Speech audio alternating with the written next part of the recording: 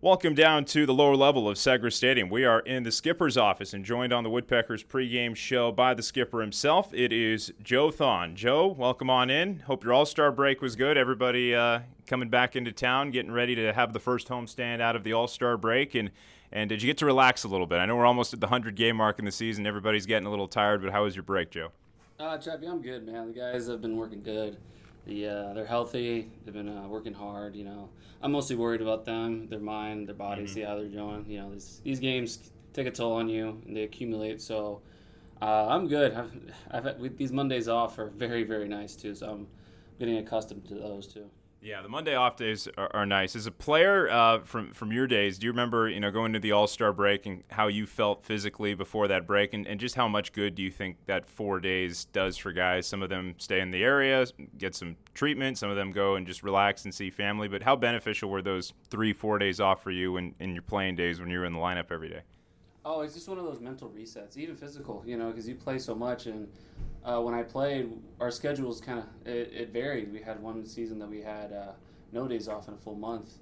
You just kind of rolled through three or four game series, and you kind of just went through it. So those All-Star games were All-Star break, so to speak. They were great. A good mental reset, and get going through the second half and finish strong. Yeah. Coming right out of the All-Star break, we were kind of just talking on the broadcast. It was probably the perfect time for the Woodpeckers just to reset and then go on the road for a quick little 3-game series against Kannapolis. And it was a good Friday night, a 10-5 win for the Woodpeckers. Logan Cerny, who's continuously been one of the top players in this league for the last couple of months. He went 4 for 4. Joey Loperfido had a couple of doubles. When you consider those guys, Cerny, Loperfido, what they've meant to this team on the offensive side, how much easier has it been for you as a manager, too, to just have those guys to slot into the middle of your lineup every day and know that they're going to put together the at-bats they have over the last couple of months? It's like you said, when they accumulate so much professional at-bats often, it's very easy to put them in the middle and top of the order. They go about their work correctly. Cerny has grown up a lot. He's been very professional since of late. Loperfido is a great professional as well. So, those guys, you don't really have to worry about taking care of business, doing their things. And those over 4, over 5s seem to be taken very, very well. And they bounce back very quickly to the next game. That's all you really want because it's inevitable. The game is tough. And they get good at bats consistently. And that really is helpful. One of the guys that's been getting good at bats, too, as of recent has been Jackson Hallmark. It's been great to see him put together a good series in Myrtle Beach. Finally, a couple of those balls he barreled up left the yard. It seemed like he had a bunch of them earlier in the year that died on the warning track, but he finally gets a couple balls out and has found ways to walk. He's had some productive outs as well. Hallmark's season was kind of a struggle the first couple of months, but he seems like a guy who's very persistent. I've heard him being talked about as a great clubhouse guy that everybody loves talking to. What have you liked about his turnaround he's had at the plate the last couple of weeks? Because right now you got him at the top of the lineup card most nights. Yeah, he's been adjusting very, very well. It's his first time playing professional baseball. It's a full season. So the sample size is very small, luckily. So he is a very, very twitchy player. When you get on... If he gets on base, he's a very, very dangerous threat. He's been accumulating a lot of good at-bats lately. That's why I put him up top. When he gets on first, he can get things going very quickly. We're very, very happy with the work he's been doing. He started a little slow at first, but he's getting his at-bats in, growing up, and getting professional at-bats. And that's all you really want. It's a long season, right? We got, 6-7 weeks left, and you can finish strong as well. This is the time of year, too, Joe, where we just had the MLB draft. So, like last season, you have this whole flock of new players that comes in around August last year. We had Loperfido, Quincy Hamilton, Will Wagner, Chad Stevens. The list goes on of all of these new guys coming into town.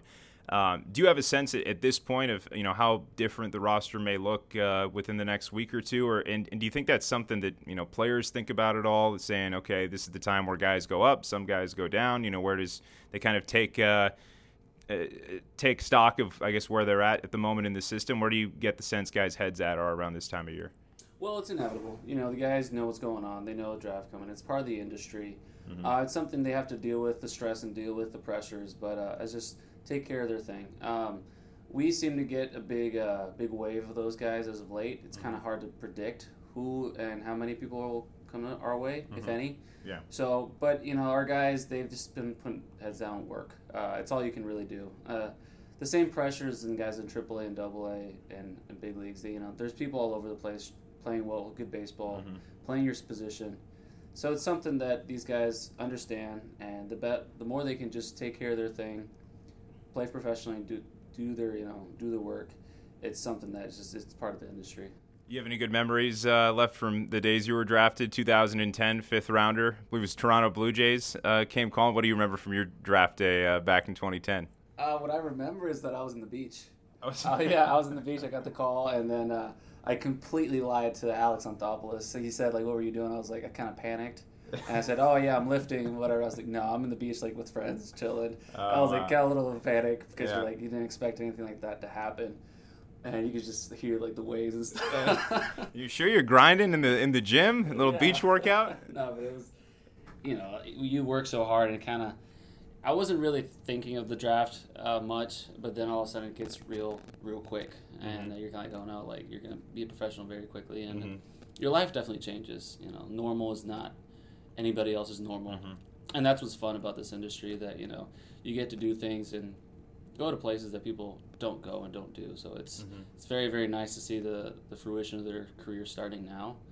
And they, you see them grow up from day one and kind of see how the career goes. Yeah, Alex Anthopoulos too, and now a World Series winning general manager with the Atlanta Braves. So that's a cool guy to be calling you on draft day. Did you get the sense that you were maybe a fifth round guy or a top 5 round guy around that draft day time, or did it was kind of random, or did they give you an idea of where you might go, or how did that whole process work? You know how those things are. Some people tell you you're going the first round, second round, you're not getting drafted at all. You never know those things. Every organization has their own draft philosophy and their own orders. So it's like, it's kind of hard to predict. Even this year, you see the mock drafts and they kind of don't really pan out because every team has their own priorities. But the best I can tell younger players that when they're getting of that age is just take care of your stuff. You can be seen anywhere. And luckily in this day and age, like social media, players are being seen everywhere. So it's a good time to be a ball player. Yeah. Do you have any thoughts on Drew Gilbert? I don't know how much you've gotten to see him. First overall pick this year for the Astros. I know some of his social media highlights were going all over at the University of Tennessee this year, hitting some walk-off grand slams, some big-time bat flips. Have you gotten to see much of his tape, Drew Gilbert? I've seen a couple highlights. Yeah, he looks like a very exciting player, kind of a stocky, strong guy. So it'll be fun to see him play, see what brings to the club. I'll have to reach out to Ross from UH. I played with him and had him as a coach, so I'll have to reach out to him and see what he got on him.